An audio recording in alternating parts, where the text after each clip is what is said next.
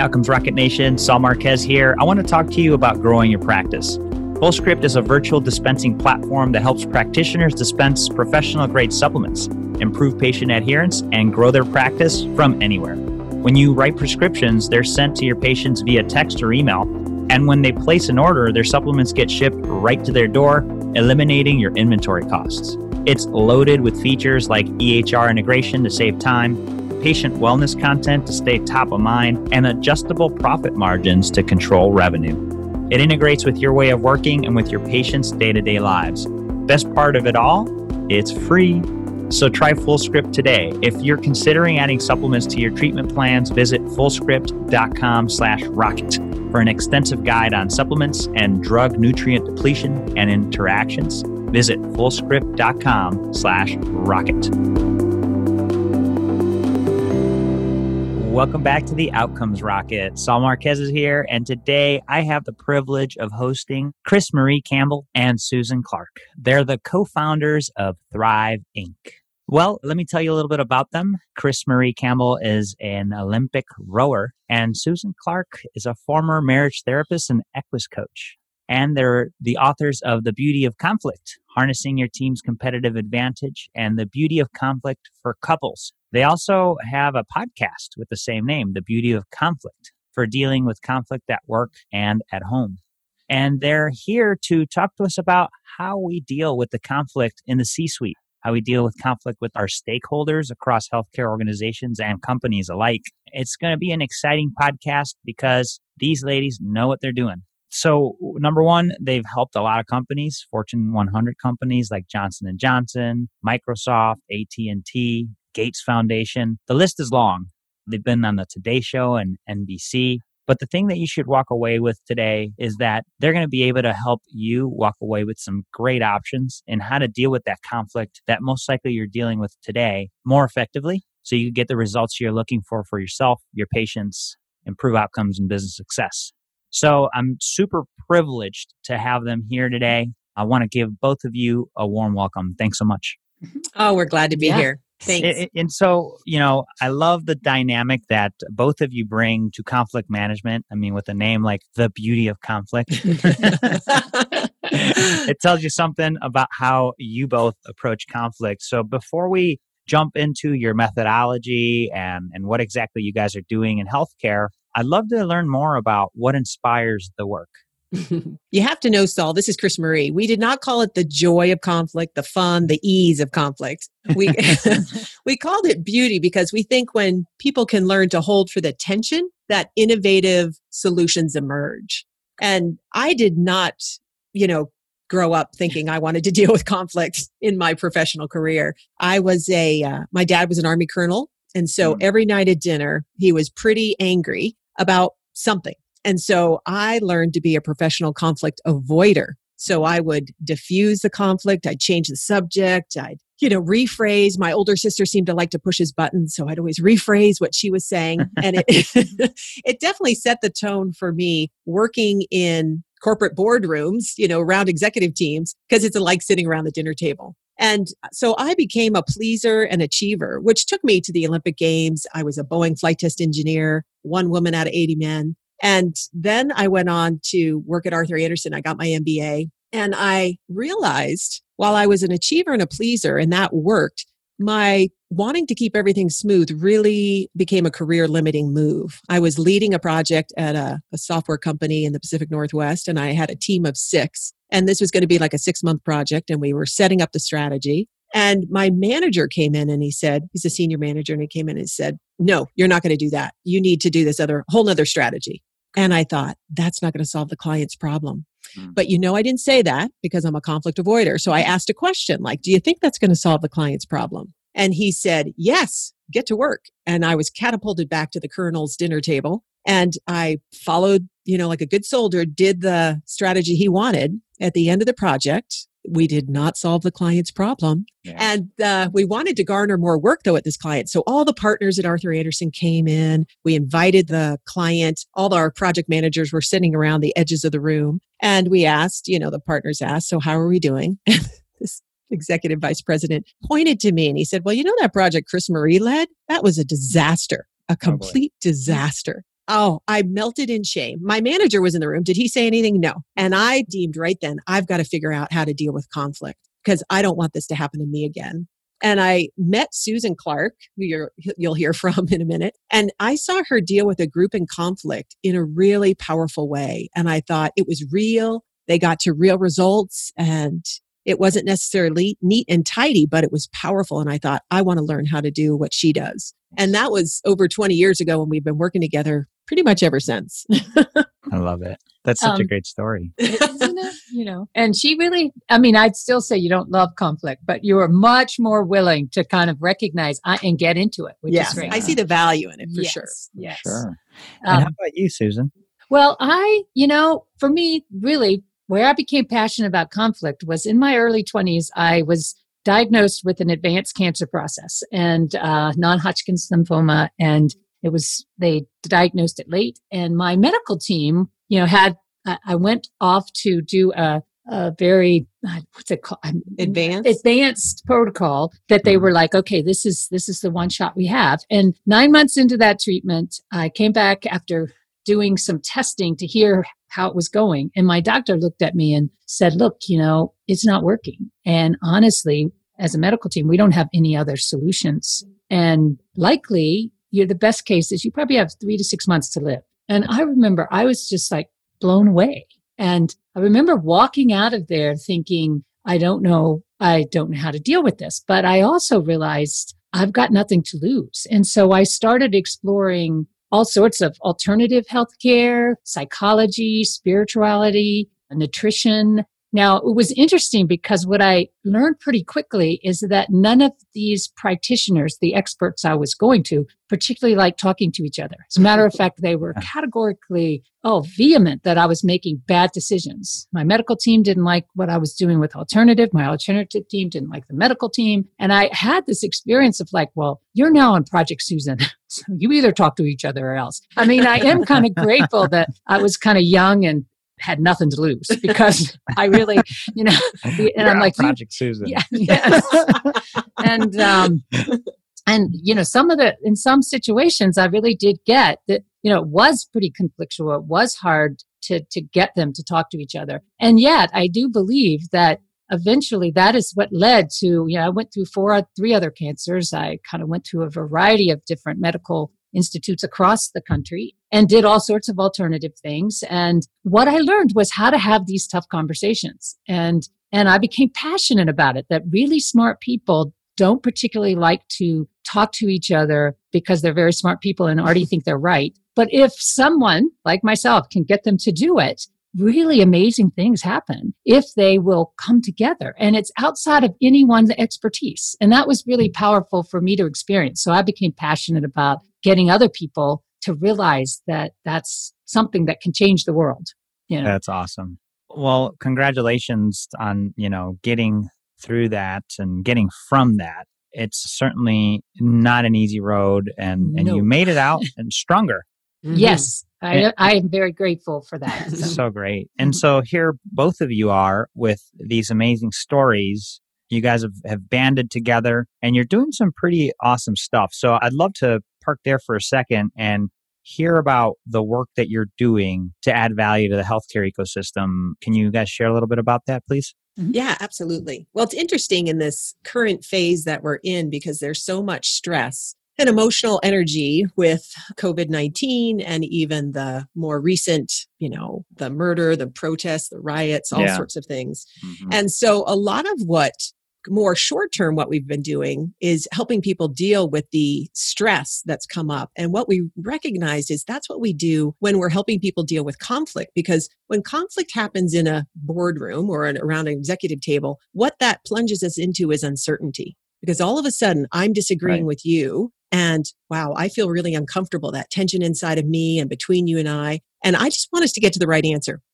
And I think I've got the right answer. And so people short circuit that situation. And so we have so many tools that we use and teach people how to actually hold for that stressful moment, to be interested in another, to actually speak up and be curious. So be vulnerable, be willing to reveal what you actually think, feel, and want. And then also be interested in the other person. And typically how this shows up when prior to COVID when we were doing is typically 2-day offsites where we'd work with the leadership team. We'd help them develop some trust, teach them a communication model. And if we spent any time, we always focus on the smart side and the healthy side. So we do a little what we call healthy work, which is all the things that involve human dynamics. They're the things that decrease politics, confusion, turnover, but increase morale and productivity. The smart stuff is all the things that we've gone to school with, or, finance, technology, operations, medicine. And so typically what we do is build a foundation of trust so people learn more about each other's styles. And then they don't take what's happening over there with the other person so personally. It can often be attributed to a style difference. And then we start talking about their strategy. And it's amazing how new and innovative solutions occur with just a little bit of work on the healthy side up front. And we started doing this virtually now in half-day segments to do the same work remotely.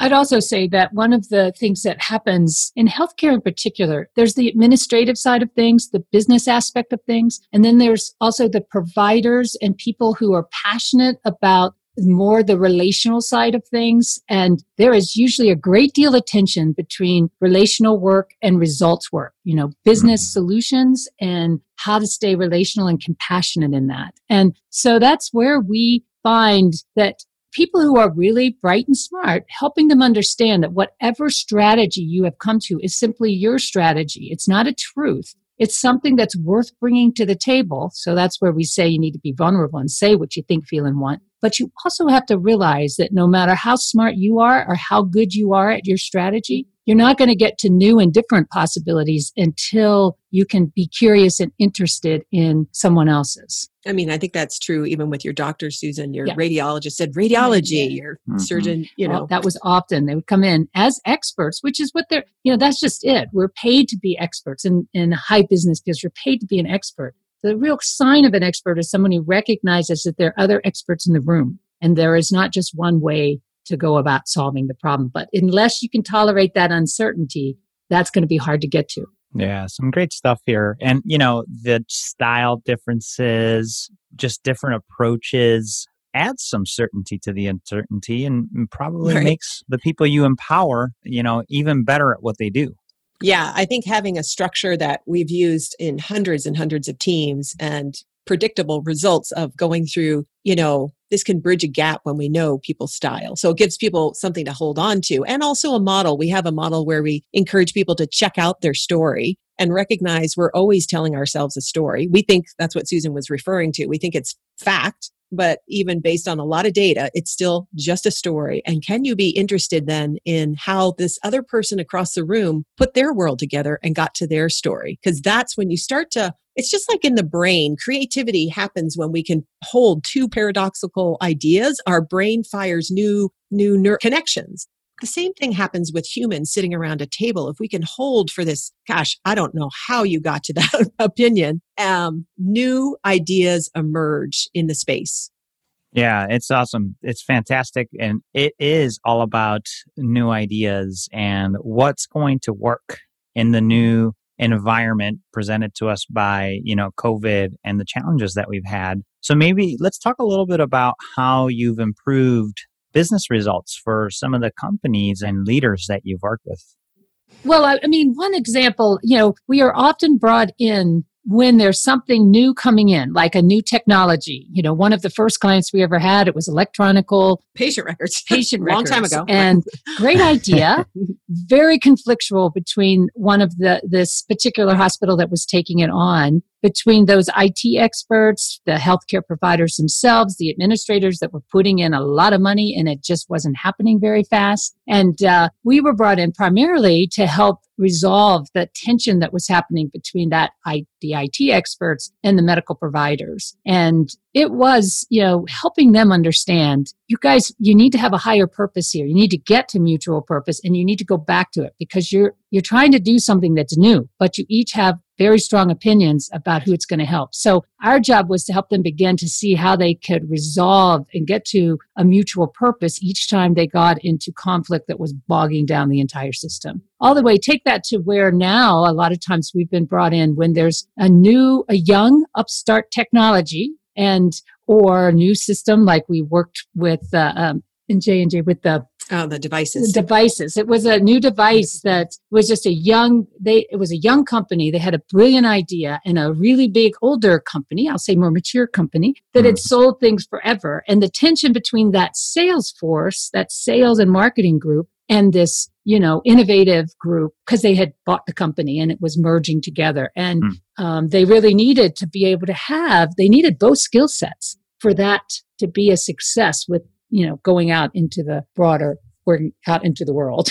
And we really had to work with their cultural shift and combining these two innovative companies, scrappy, kind of making things happen, to this old system that worked. And how a lot of people get their nose bent out of joint when you try to merge and people are saying, no, that's wrong. No, that's wrong. And so how to actually help each of them value the other and create this new company moving forward.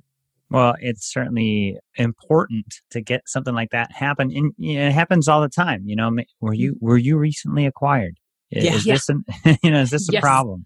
Something to consider. Is there an opportunity for you to do better with, say, a negotiation? Because those things can get out of hand too, right? I mean, something to consider, both internally if you're competing for resources, or even externally working with partners and organizations. I guess the model that you guys use, tell us a little bit about it. I would love to learn more about how it works and what makes it different and potentially even more productive than what's out there. Sure. So this is CrisMarie. We create teams, and typically if the team is having kind of mediocre results, or there's politics or factions, that there's more horsepower than you're getting out of it. It reminds me, actually, I was a rower, and when I was on a national team, we weren't expected to medal, but the team that we had, we trusted each other, we had each other's backs, and we went to the World Championships. This is a little tangent, but it'll make sense. Sure. We went to the World Championships, and the Russians had been dominant for years, over 15 years. And they were in lane 1, which is smooth water, which is an asset when you're a rower. And we were all the way over on lane 6, choppy water. And the race we started, the Russians took off, and, we were pulling along. Then halfway through the race, the coxswain said, "We're moving on the Russians." And our boat picked up. And when we got to the end, Romania won gold. We won silver, but we were all so happy that we had beaten the Russians. We went to the dock, and this Romanian woman picked me up in her arms and another U.S. rower and said, we beat the mighty Russians. Nice. Now that the next year was an Olympic year in Seoul, Korea, and we had that year, I was injured, so I was last to get in the boat. But the boat was different. We had factions, we had egos. I was injured. We made a month before the games, we made a last minute decision, bad strategic decision, because we weren't actually having the right conversations about using an experimental boat. And we came in we made it to the final, but came in a last in that heat, in that final. And that was just such a team. You can have two teams, same caliber of people. We didn't have better people, higher. It was how we work together. And that's so true in business, no matter what groups you're dealing with. What a great call out. And so as we take this example and apply it to the model, tell us a little bit about that. I was like, what was the original question he asked? No, and it's a great example, right? And of this. And I've read a couple examples of this too, like in the Navy SEAL training, right? All high caliber people, but it's about how they work together. So I would say, people believe that when you get together around your vision that you're passionate about, and you get smart people together and they're passionate and they care, that it's going to just be great. We're going to change the world. We're going to change the world. But the reality of it is, we're talking smart people who usually have been hired for their subject matter expertise. And you're talking about passionate people, and there's high stakes.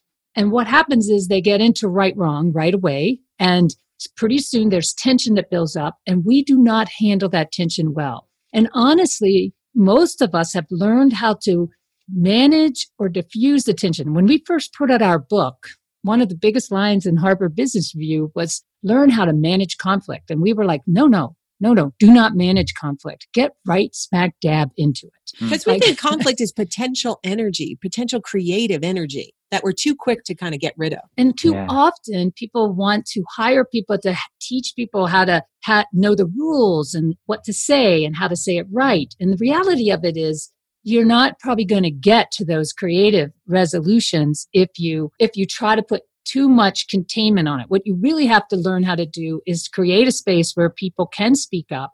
And maybe it's going to get messy, but there are things you can do in that to keep moving through it. And we talk about what happens is people opt out generally. And there are three styles in business that come up. There's the superstar who's like, okay, my team is not doing what they need to. I'm just going to take care of the business myself and they're going to thank me later. And they go off and do their own thing. And then you have somebody who's an accommodator like CrisMarie, who, Well, I was more worried about harmony and relationships. So I'd go one-on-one like, oh, Saul, I see that you're upset. Oh, and then I go to Susan. Oh, I see that you're upset. If you two were at odds, I'm working all the back channels because I want to smooth things over. But I don't bring my own opinion into it. Accommodators often don't. Unless it's a question. And then you might later end up, regretting that you get blamed. Right. And then there's the separators who usually are like, I've got other business that's really important right now. You guys are fighting about this. So, I'm going to go off and take care of this other area that is important. Like each of these styles can be great for an individual contributor. However, when you're sitting around a table, you really don't want that to happen. You want those people to get together and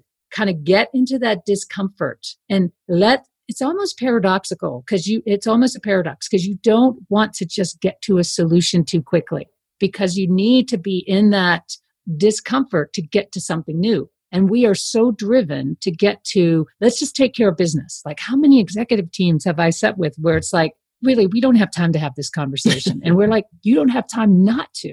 Because it's going to be better if you get more information out before you go.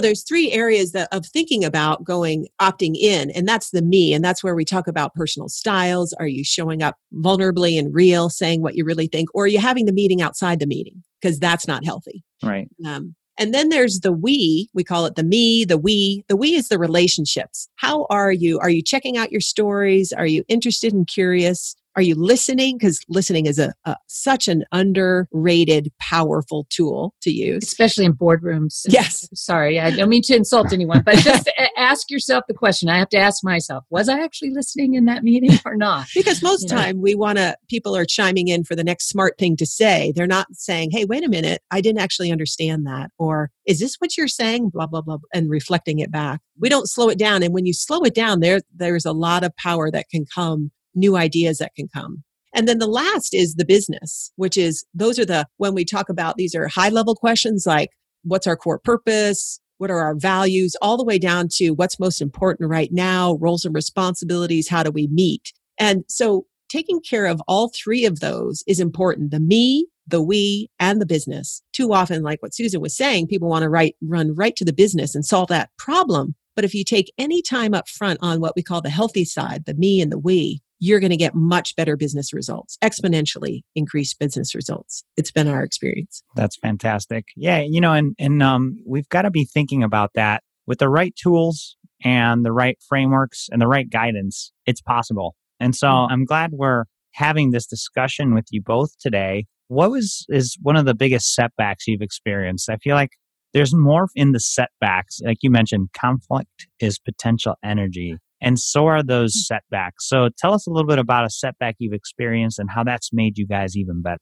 Well, I was trying to think, I'm going to use an example of a setback that we were working with the team and we thought it was a leadership team. And the leader was like, hey, we went in and worked with them and they had a lot of conflict around getting to their key clarity pieces. And they kind of got there, but we said to him, look, you need to finish this conversation before we roll it out to the rest of your organization. And he said, okay, we're going to do that. We got that. And about 2 weeks later, he was like, we need to roll this out now to the organization. We need to make this move. We can't it's time. And we said, well, did you guys finish having those discussions? We want to come in and make sure you're really clear before we do that. And he said, no, we don't have time for that. Let's just do this. And it was one of those times where we both looked at each other like, okay, but we're not, this may not be what it's going to be. And he brought in his whole organization. He was doing this big rollout And he was putting the strategy out, and the people, he said, so I really want to hear from people and about whether you agree or disagree. And the first person that stood up was totally disagreed and happened to be on that executive team. And it really was a moment where you could just see, this is a complete disaster. Like the leader had no idea that was coming. We were like, okay, this is exactly why we didn't want you to do this. And we had this quite vulnerable, real conversation right in front of the room. Like, okay, now you're going to see that how this goes, because these guys are going to have to come up here and talk a little bit. And so we had to kind of organize this on the spot, not very pretty conversation amongst them about how they hadn't really listened to each other. They hadn't finished it. It ended up being incredibly powerful, thanks to the vulnerability really of the main leader, because he said, I did not listen, and I should have come back to this, but now we're doing it here. So I feel much more raw and vulnerable, but you're all seeing it real time. And that actually transformed that whole organization. But at the time, it was one of the most awkward half-day events we've ever done. But it changed the team. They really knew, because we talk about this idea of disagree and commit. Like when you finish a discussion, you want to make sure, even if you initially disagreed, as adults, we don't need to get our way, but we do need to feel heard and considered. And so we work with leadership teams to really make sure, not consensus, but people are heard. And then when you walk out that door, your words and actions align with the decision. Meaning you don't say, well, they're making us do this. You actually back it up. So because otherwise, if you say, hey, the boss is making us do this, you undermine the trust and the leadership of that team. So we really work to create that sense of alignment and commitment when you finish a discussion and you're all aligned. That's a powerful. Man, I was there in the room with you guys in spirit and mind in the story. And I'm just thinking, man, that was probably rough. It was. But those are the experiences, like you said, that are really the most powerful. Yeah, they are formative. Especially if someone is willing to be vulnerable. In that case, like he was, and everyone on that leadership team, because they all were put on the spot during that time period, but they hung in and they were real. So because that could have gone bad. Really bad. And that's often, even in our leadership development, we really work with leaders to be able to handle those moments, because they don't happen. They happen like 1%, maybe 5% of the time. But if you can actually show up as a real person, you gain authority and connection and loyalty rather than trying to look good. That undermines your connection and credibility. Totally. Wow. I was going to tell you one other story that's probably a little more about us, I guess, is because we were speaking in a large crowd, it was a few hundred people, I guess, a couple hundred people. And we were talking about our model, and this is Susan, I'll just own that it was me.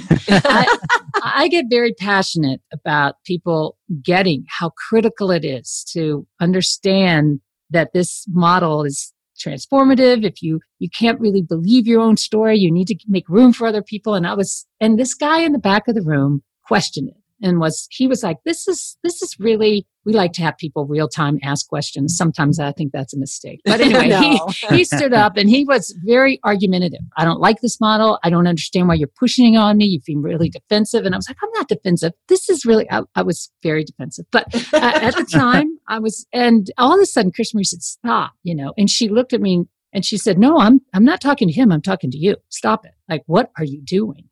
And we're on stage pretending. And I had this moment where it was just like, I felt so embarrassed. And I thought, how can, how are you doing this to me? Don't you think, look he's defensive. He's the problem. But then I had one of those moments where I was like, no, this is all about you. And I remember I got kind of teary. I was upset. And I looked at him and I said, you're right. I am being very righteous about my this is very self-righteous about my righteous position about how you should communicate. And I got to own, I am way off base here. And I remember I was like teary and vulnerable, and it was. But you did also share the reason I'm so passionate, because it's changed my life. It was the thing that I attributed to mostly what, was my turnaround in my own health. And I said, like literally, right? Saved your life. Yes. Yeah. But I said, that's no reason for me to be as defensive as I have been in the last few minutes with you. And so I want to back up and own that. And we went on with our talk, but it wasn't until later that, he came up to me and he said, nothing you could have ever said would have had the impact on me other than what you did. Wow. And it really did remind me of so often that is the case. If we can just, drop the guard, the armor, and the, how do I do this right to how do I do this real? And that is very hard to get to in the business world. But when we're paid for having the right answer, even school taught us that. Mm-hmm. So, yeah. I still don't want to relive that moment, but I would if I had to. I would, Oh, I love that. No, and folks, as you reflect on our discussion, you've got to think about this for yourself. The point that CrisMarie and Susan are making is don't think about doing it right. Do it real. And there's going to be a lot of opportunities for you and your organization and your empathy as a leader. And then, to what CrisMarie said is conflict is potential energy. Mm-hmm. And it's up to you what that energy will be used for. Mm-hmm. So some great opportunities here and lessons that you guys are showing us. What are you both most excited about today? I think there's such an opportunity with what's happening in the world right now. If we can actually slow down and be curious, vulnerable, feel our feelings about what's happening and actually be interested about another person. And that can be taken in a micro level in your relationship, in your business, and in your communities. And it's such an opportunity for change if we don't get caught in our right position, but be open and interested in what's happening with other people. And for me, I'd say, very similar. And I'll also kind of put it like healthcare right now, it's such a vitally important part of who we are and what we are, how we're going to be, and I think healthcare has an opportunity kind of, I look at what's happening around racism, but I also think that's also a big factor in healthcare and how things have occurred where we maybe have left large groups of people marginalized. And what are we going to do to undo that? And those are going to be some tough conversations that is going to happen at the administrative level. It's going to happen, in social care, in healthcare, in mental health. And those are big, broad groups that are going to have to somehow talk to each other and deal with each other. And that's not going to be easy. Especially if they're worried about just surviving. Yeah. So when we get worried about just surviving, we're not so interested in other people. Mm-hmm. So that's what we find. We're helping people get out of that survival mentality and more be able to listen and hear others. Mm-hmm. Yeah, some great opportunities today and moving forward. The decisions that we make in the next year are going to be formative, especially because of what's going on. And so this has been a ton of fun. You guys are fun to chat with. We've liked it. And it's effective work. And so I'm also a believer that the best at what they do so with coaching. And, and somebody that's seeing it from the outside, that's had experience and success in whatever you're looking to get better at. And if you're an executive, whether a provider executive or an industry executive, there's no doubt in my mind that you are experiencing conflict. And if you think that there's an opportunity to take it to the next level, the invitation to check out the work of this amazing team is there. And so I'll open it up to you, CrisMarie and Susan, to just leave us with the closing thought, and then the best place where the listeners could continue the conversation with both of you. Sure. And I just so agree with, as an athlete, I could never have done what I did because I wasn't an athlete in high school and getting to the Olympics. I could not have done that without coaching. Right. And I so believe that is helpful, and it helps. The coaching that we do individually, one-on-one, helps people increase their influence and make a bigger stamp on the world. So I think that's really powerful. And do you want to say, and then I'll tell them how they can get a hold of us?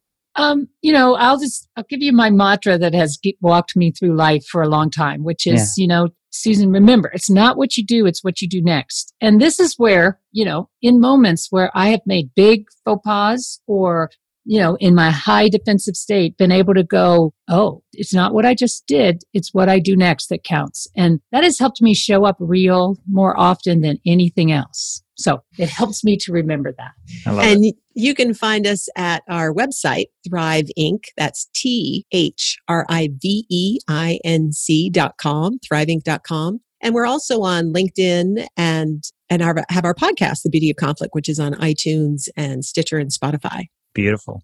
Well, this has been a ton of fun. I certainly enjoyed it. Maybe we should make it an every 6 month or a year thing. We would love it. Listeners, make sure you check them out. The Beauty of Conflict. It's a book, it's a podcast, it's a company. It's just an incredible group of leaders there with CrisMarie and Susan that are helping companies like yours and organizations like yours thrive with conflict. And so I can't thank both of you enough for coming on. Really appreciate it. Thanks so much, Saul. We loved it. Yeah.